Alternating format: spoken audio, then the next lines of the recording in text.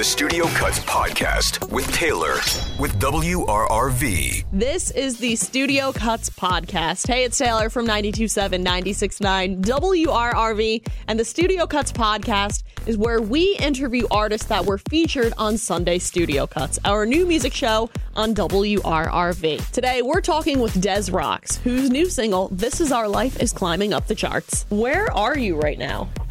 I am in Sunset Park, Brooklyn. All right, and you grew up in Queens, right? I'm like a mutt of kind of a bunch of boroughs and Long Island. So I guess you could say that in a sense. I grew up mostly in a town called Rockville Center, Long Island. Okay. Do you ever see yourself leaving New York City? Only in a body bag. You're a true New Yorker. Oh, yeah. I mean, it's like a love-hate relationship. But in many ways, this is very much my home. And other places are nice, but it's just never quite the same. I mean, you really are the true New Yorker. You were a pizza maker at one point. There's like some lore going around there. I do very much enjoy pizza a lot, and I make it a lot my own. But yeah, that might be a bit of a stretch. But yeah, for sure, it's part of who I am. What is your favorite pizza topping? You know what?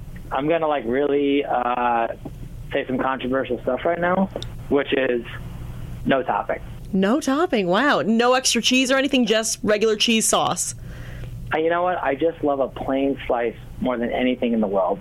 And toppings, yeah, they're kind of like bonus, but like my comfort food, my tried and true, is just a plain slice.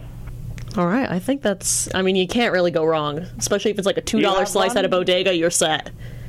Oh, for sure. Do you have a favorite topping? Oh, I'm pepperoni all day, every day. I mean, pepperoni is delicious. It's salty. It's crispy. It's all those great things. And that's a very fine choice indeed. I feel like pepperoni is the next most like regular answer of pizza topping choices. Oh yeah, but there should be no shame in your regular game. You know what I mean? Like, you gotta wear that flag true. Like the way I'm just like, you know what? Cheese slice. I bet someone feels the pressure to say something crazy for their topping. They're like, oh yes, I need the inside cheek of a pig's mouth. It's like, it's like some fancy Italian word, and you're like, whoa, excuse me. How did you get into making music? I never really got into it. It was just something that I always did, and something I always wanted to do, to be honest. Ever since I was a little kid, I just always gravitated towards string instruments, and I always wanted to play them. And even if you didn't necessarily get into it, you've made a huge splash in the music world. You opened up for the Rolling Stones. What was that like? It was surreal.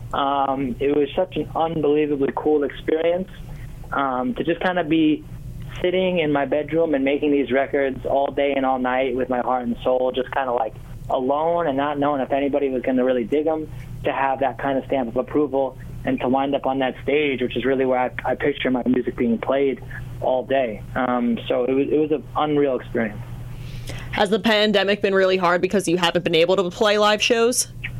Oh, of course. But I don't think any more difficult than it has been for everybody else. You know, that's just sort of the unique challenge I've faced, and everybody has their own, for sure.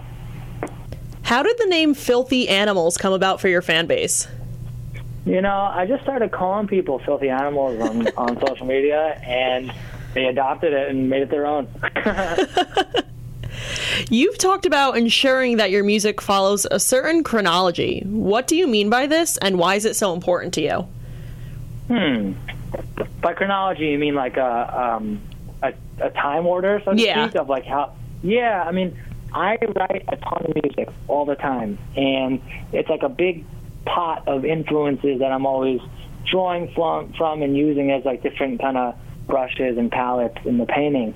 And for me, like, it's just so important that I curate the stories I want to tell and how I tell them in specific ways. So there might be a song on my debut album that I wrote 2 years ago, or 3 years ago, but I just wasn't ready to tell that story yet, Yeah, and your music is really personal and vulnerable, and you talk about life and death often. What made you want to create music that covers those really heavy topics? Well, as I talk to you right now from my studio window, I'm staring at about 1,000 tombstones. Yeah, I'm right across the street from Greenwood Cemetery. It's where I go for walks every single day to take little breaks.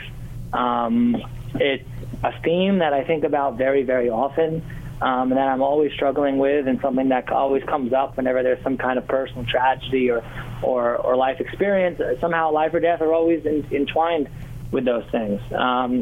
So I just kind of like write what I know and what I feel, and I feel like I would recommend that most artists do just write what they know and write what they feel, and that to me is such a major theme. Your song, This Is Our Life, is huge right now. What is the story behind this track? This Is Our Life is really just a culmination of a lot of different things that I was feeling during the lockdown. I strongly believe that art should reflect the time. And in many ways, like in rock and alternative music, we've gotten away from that idea. And for me, I wanted to create something that was just something you wanted to scream at the top of your lungs when you're just sitting there all alone every night. And I hope it's something that I can sing with people on the other side very soon.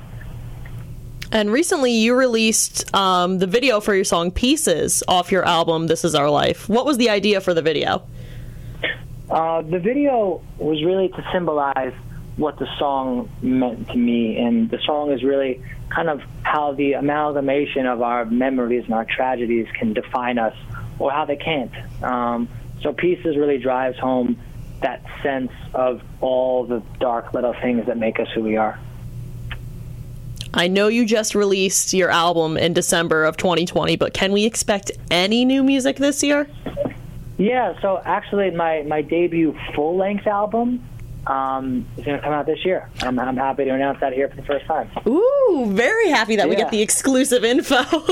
Yeah, the debut full-length, yeah. So I've just only done these kind of 5-song packages over the last couple of years, and I'm really excited to make this first one.